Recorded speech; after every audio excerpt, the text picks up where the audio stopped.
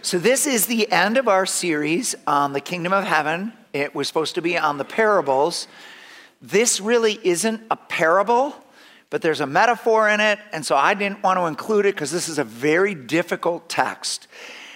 But you know what? When you're going through a series, the whole point is you got to do stuff that's hard. You got to do it all. So here we go, sheep and the goats. When the Son of Man comes in his glory, and all the angels with him, he will sit on his glorious throne. All the nations will be gathered before him, and he will separate the people one from another as a shepherd separates the sheep from the goats. He will put the sheep on his right and the goats on his left. Then the king will say to those on his right, "Come, you who are blessed by my Father, take your inheritance, the kingdom prepared for you since the creation of the world. For I was hungry, and you gave me something to eat. I was thirsty, and you gave me something to drink. I was a stranger, and you invited me in. I needed clothes, and you clothed me. I was sick, and you looked after me. I was in prison, and you came to visit me."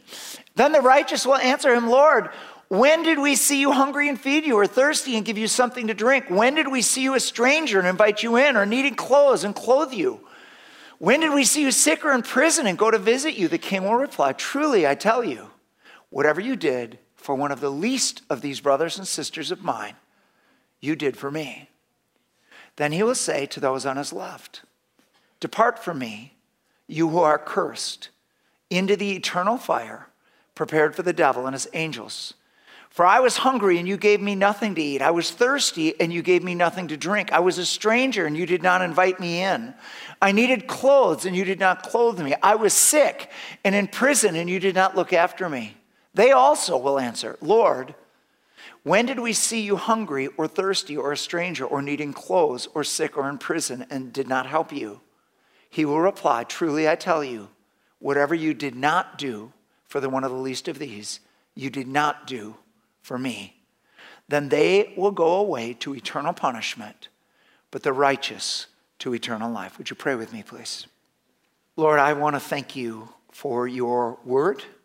Lord, we do not want to hide from tough passages. We want to open our hearts to you and to your word. Holy Spirit, come and minister how only you can, and we will respond as you help us. God, we commit this to you in Jesus' mighty name. Amen. You may be seated. So last week, Greg was talking about being ready and about the coming rapture, and the way I see the end times, that is the next event coming. After the rapture, while we're in heaven at the wedding feast and being rewarded as the church, there is a time of great tribulation on this earth, after which we come back with Jesus. And what we find in Matthew 25 here is Jesus on his throne with heavenly glory on him. This is an earthly throne. This is the throne of David. He is the descendant of David. This is the time that the Jewish nation will be the head, and the 12 apostles will be on 12 thrones. This is the beginning of the millennium. And so these people that are gathered, the nations that are gathered, have made it through this time of tribulation, and there's this one last cleansing before the millennial period. And so that's a lot, and you can decide whether you agree with me or not, and read my book and be mad at me, whatever you want, that's fine. But I want to just draw three very practical things from the text today. And we can agree on these three. If we don't agree on anything else, we can agree on some of them. We'll see. All right. Number one, point one, there will be a separation. Jesus, in his parables on the kingdom of heaven and here with the sheep and the goats, makes it very clear that there will be a separation at the end. The wheat and the tares in Matthew 13:41. This is his explanation of the wheat and the tares.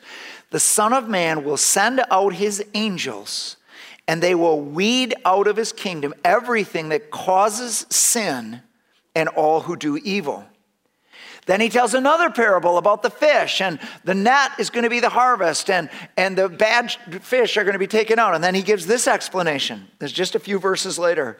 Matthew 13, 49 and 50. This is how it will be at the end of the age.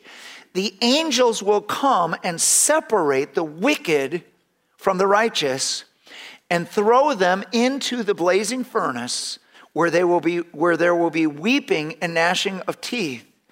And here again, when he comes, he will come with his angels. And the angels will take the goats. And here's what it says, verse 46. Then they will go away to eternal punishment, but the righteous to eternal life.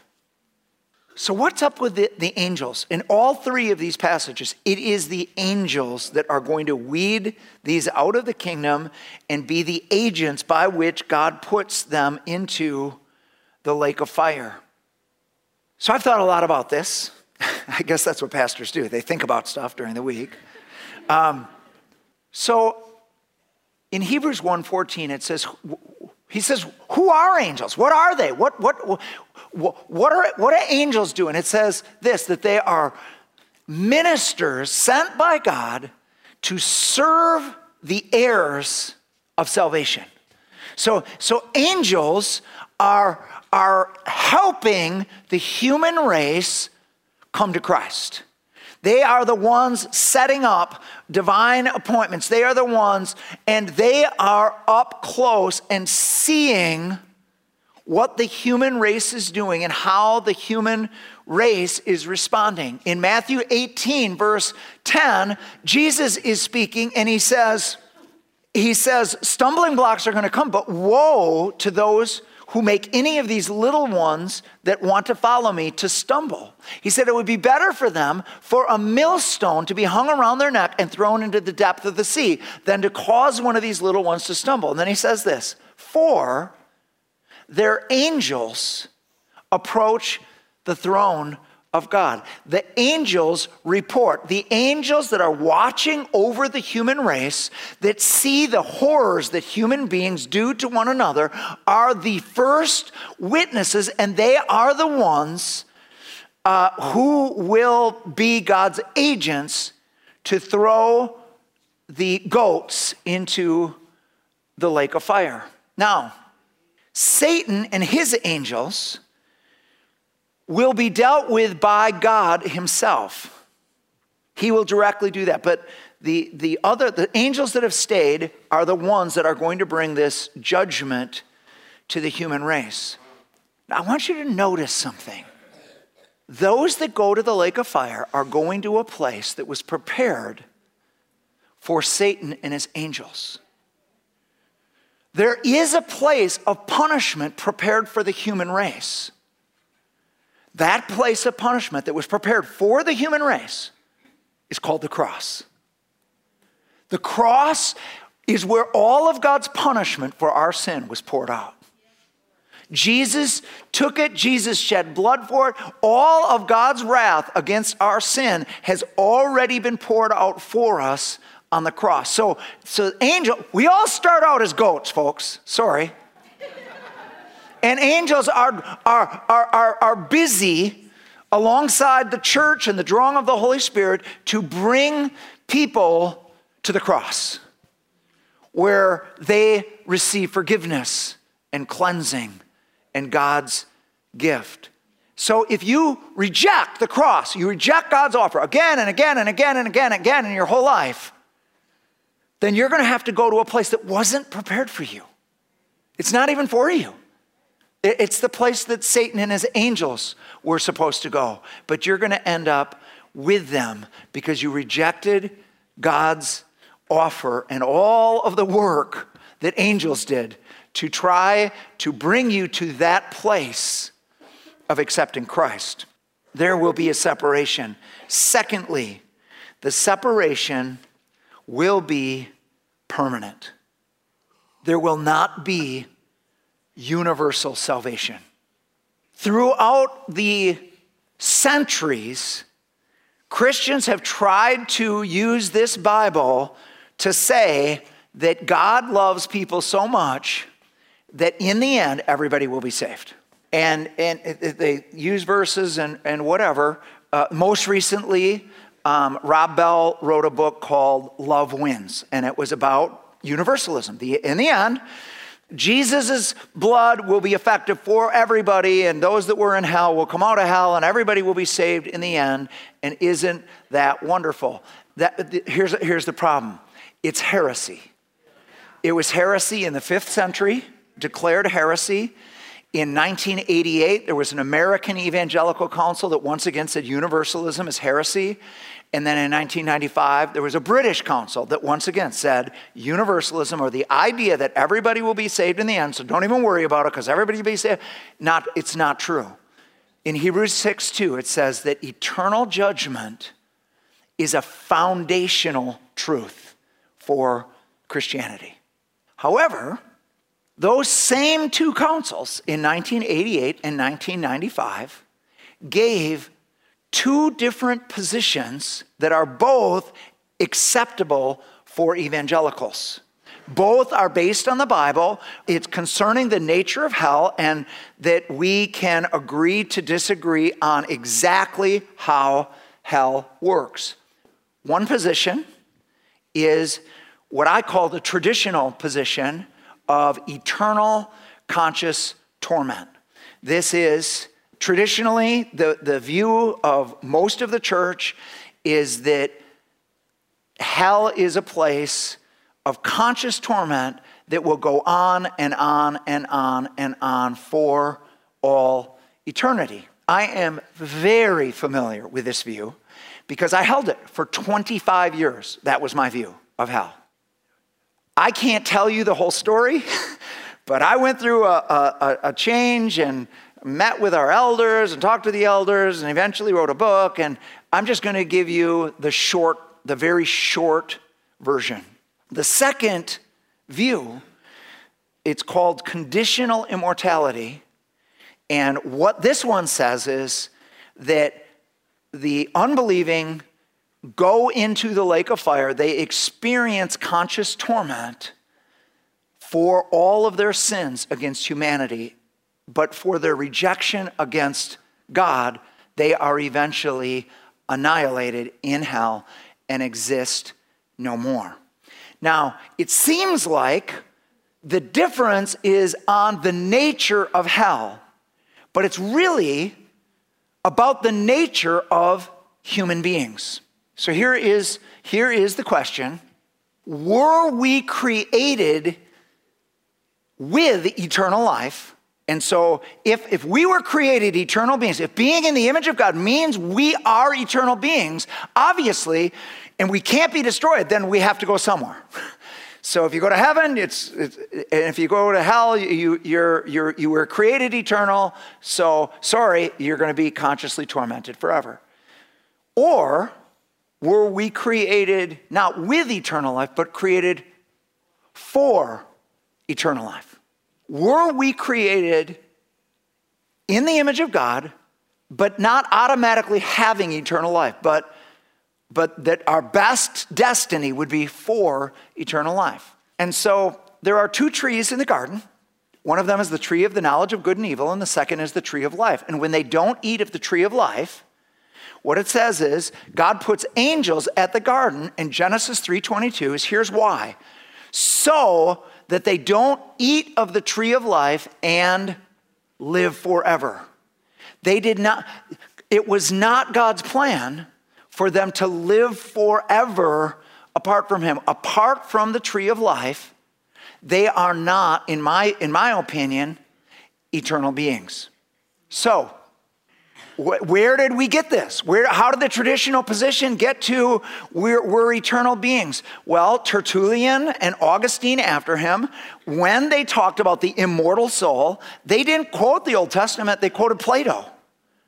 It was Greek philosophy that believes in the eternal soul, but that became part of the traditional position that we're created eternal beings. Now, when you take that out, and you no longer have a bias that we're automatically eternal, all of a sudden, a whole bunch of scriptures about the final state of the lost makes more sense. Jesus and the apostles use many words of what's going to happen to the lost eventually. John 3:16. For God so loved the world that he gave his only begotten Son, that whoever believes in him would not perish, but have eternal life. Paul says the wicked will perish. Peter says they will perish like the animals do. Perish is one word that's used about the final state of the lost. Second one, destroy.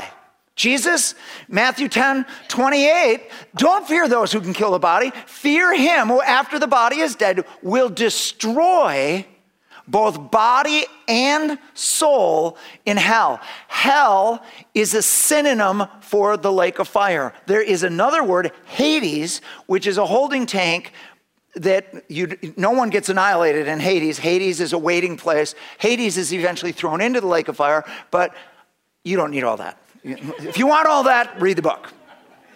Third word, burned up. Matthew chapter 3, verse 12. John the Baptist says the Messiah is going to come, and at the end of the age, he's going to bring his wheat into the barn, and the chaff is going to be burned up by eternal or unquenchable fire. The fire is eternal. The fire will go on forever and ever as a reminder, but that which is in the fire will be burned up. Consumed. Hebrews 11:27. It's a fearful thing to fall into the hands of the living God, and those who fall away will be consumed in that fire with the adversaries or the enemies of God. And then the last word, death. Revelation 20, I think it's verse 14. Yeah. That the lake of fire is the second death. They have died once, but everybody gets back their body. Even the wicked get back their bodies, and then they're judged, and if their name is not in the book of life, they go into the lake of fire, which is called the second death. Now, here's how it works. If you already believe that we're eternal beings, that's called confirmation bias, then perish can't mean perish, destroy can't mean destroy, burned up can't mean burned up, consumed can't mean consumed, and death can't mean death, because it can't mean that because we're eternal. But once you take that away, the straightforward meaning of all of those words is there. You say, well, Pastor Tom, it says eternal punishment. It says eternal judgment. Yeah, that means it's irreversible. It means that it's going to the judgment is not going to be reversed at any time. Its effects last forever. You go through the New Testament or just read my book, every single verse on hell and conscious torment has to do with our sins against humanity. The sin of rejecting Christ, of rejecting God, is that we will perish, be destroyed, be burned up, be consumed, and die a second time in the lake of fire. Now, people believe differently than me. Probably lots of you believe differently than me. Can we still be friends? Can we agree to disagree? Can we? In essentials unity, the essential is there is a hell to be feared. There is a place of conscious torment where justice will come after we live. In non-essentials, liberty. The nature of hell, the nature of human beings, we can agree to disagree and still go to the same church. Praise God. Okay. The first service, I said, do you guys still love me? And one guy said, yep. So that was encouraging. Thinking of inviting him to coffee this week. All right. Point 3. Being a sheep looks like something. 1 John 4:21. And he has given us this command. Anyone who loves God must also love their brother and sister. Now, it looks in this passage like we're saved because of what we do, that the sheep are saved because of what they do. Nope. The sheep are saved because they're sheep. They do what they do because they're sheep. The goats are lost not because of what they've done. They're lost because they're still goats. They are punished for what they haven't done. But the reason why they don't make it is because they're still goats. So what is Matthew doing in this passage? He's saying this: being a sheep has to look like something. It has to affect your heart for humanity. You cannot say you love God and have an unchanged heart towards humanity. We have seen this all the way through Matthew. The main thing he's concerned about is deception. The people are going to say there's something and then find out they're really not that thing. I must love my brothers and my sisters. This is the proof that I am really a sheep. So, and then here is the test: your love for the least of these. Now, why is that the test? Why isn't the test our love for the best of these? So here's why it's hard. We're called to love everybody. So you are called to love the best of these, but here's the problem. When you love the rich, when you love the popular, when you love the beautiful, when you love those that have everything going their way, it's very hard to know whether you are loving them for their own sake or because they can do something for you. They could give you a gift. They could give you a promotion. They could validate you if you're in their group. And so it's hard when you're loving the best of these. It's hard to know, do I really love them or do I love me? And I love them because they can do stuff for me. And Jesus actually said this. He said, if you love those who love you and you greet those who greet you, he said, you're doing the exact same thing the Gentiles are. That's not going to set you apart. But I'm calling you to love your enemies and to pray for those who persecute you. This is what is going to set you apart. It's going to be your love for the unlovable that can't pay you back. This is what we need to use as our measure. Do I really love people? Is my heart open to the least of these? So I want to just tell you what a pleasure it has been to pastor this church. In October, sometime early, maybe it was early November, we had some ladies come and do these shoe boxes for the third world. And you guys filled up hundreds of these shoe boxes to go all over the third world and bring joy and Christmas to many. And then literally the week that those shoe boxes were due, Andy and Jenny came and presented the need at the Northport Packer Apartments, and they had a record amount of gifts that needed to be bought this year. 500 gifts. And we were going into that last week, we were over 100 short, and I'm like, Greg and I have a special fund that the elders approved that we can give without any red tape. We can just get it, just give it. And I'm just like, Andy, you tell me how many gifts are left, and we want to make sure that every kid, every family gets a gift. And so, but they wouldn't get back to me. And so I call, I leave a message, I send an email, and finally Jenny gets back to me. She says, Pastor Tom, I'm so sorry. Here's what happened. All the gifts were taken except for 20, and other people gave us money, way more money than we needed to buy the last 20 gifts. So we don't need any extra help. Amazing. So the very day that I find that out, Alice and I are going with another pastor and his wife. We're going to an event, a pastor's dinner. And I ask about their church, and he's just sharing. They've got a very high rent payment where they are, and they have gotten behind in their payments. But he talked to the owner, and the owner said, if you can get X amount by December 31st, I will cut off a lot of this debt. And so I'm in the car. I've just got this money that we've saved by not having. I said, we want to be the first ones to give. Here's what we're going to give. And then I called a pastor, another pastor in town, and I said, here's what we're doing. Can you help too? So 2 other churches came together with us, and all of their debt is paid.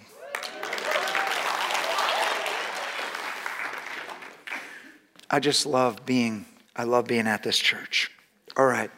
Number 4.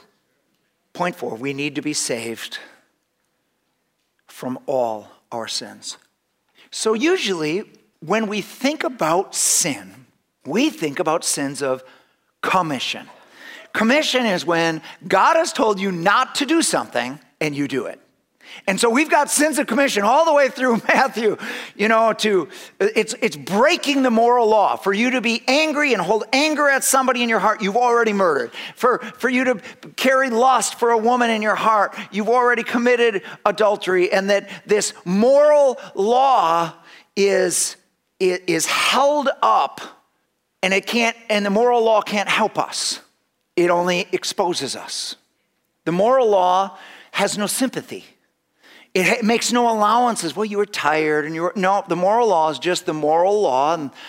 And what it does is it makes us all guilty before God because we've all broken. You break one part of it, James says, and you've broken the whole thing. So everybody is guilty before the moral law. So that's bad enough. I mean, I think we all need a savior just from the sins of commission.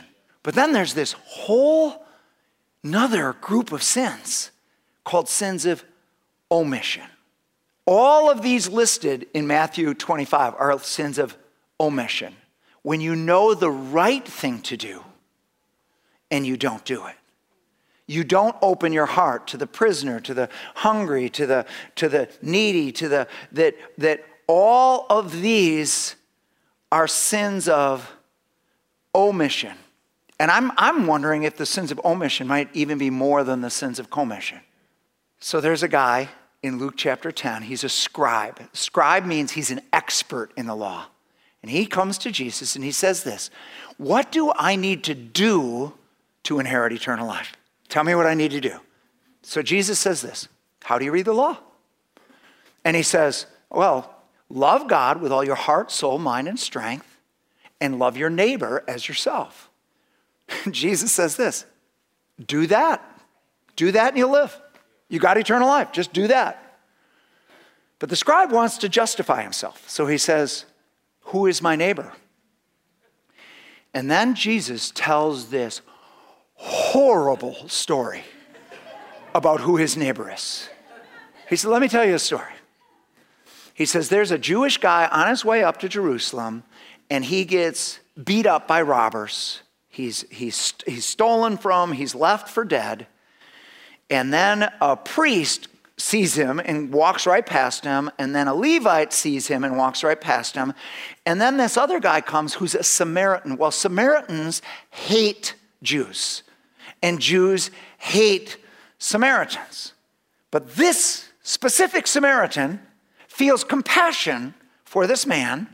And he goes and he kneels beside him, and he takes out wine and oil and starts pouring it into his wounds, and he revives him enough to get him on his donkey, and then he takes him to this inn, and then he says to the innkeeper, you take care of him, and everything you expense, all expenses that you have for his care, I will pay you back when I return. And then he turns to this scribe and he says, which one of these was a neighbor? The scribe this is just a horrible, horrible thing. And he's like, the one who had mercy. And Jesus is like, yeah, do that and you'll live. So, if you want to make it by doing stuff, all you have to do is keep the law. You have to keep the moral law, and you have to do everything God wants you to do all the time for everybody around you. And then you will make it because you fulfilled the law perfectly. Praise be to you. So that's one way you can be saved, is be good enough. No one's going to get saved that way, folks. No one, you're not going to get eternal life by something you do. So there's another way to read the Good Samaritan, and that's allegorically. Let me explain. they accused Jesus in John chapter 8. He says, they said to him, "Are you not a demon-possessed Samaritan?" I mean, they just had the worst possible words for who Jesus was. So he was accused of being the Samaritan. And I want you to think about the Good Samaritan allegorically for just a moment. So the human race has been knocked out and robbed and is laying on the side of the road and can do nothing for itself. The priest represents all of the sacrifices of the Old Testament, all the animal sacrifices, and he can do absolutely nothing to help the human race. And the Levite represents the law, those who have the law. And as I've already said, the law can't help us. The law only exposes us. But then Jesus came. And he came down from heaven. And he got real close to us. He kneeled down real close. And he took the wine out. The wine represents his blood. And he washed us of our sin. And then he took the oil, which represents the Holy Spirit. He is the anointed one. And he started pouring oil into our wounds. And he revives us. And he does for us what no human being can do. He saves us by his own grace, does work in us that only God could do. No man could do it. Only he could do it. Then he puts us on his donkey, and he takes them to this inn. And he says to the innkeeper, "Take care of him until I return. And when I return, I will reward you for everything you've done for his care." I want to submit to you that the inn is the church, that Jesus himself is saving people by his shed blood and by the outpouring of the Holy Spirit. But when he gets us saved, how many know we're still broken? We're still kind of a mess. We can't even walk. We're still on the donkey. And so he brings them to his church and says, "Now I want you to love on these people. I want you to remind them about the blood and the oil, and I want you to minister, and whatever you do for them will be rewarded when I return." And so this is God's inn. Jesus is the only one that can save us, guys. Every one of us need to be saved. If we were held accountable for our sins of commission or omission, every one of us would be lost. But Jesus came to make us his sheep.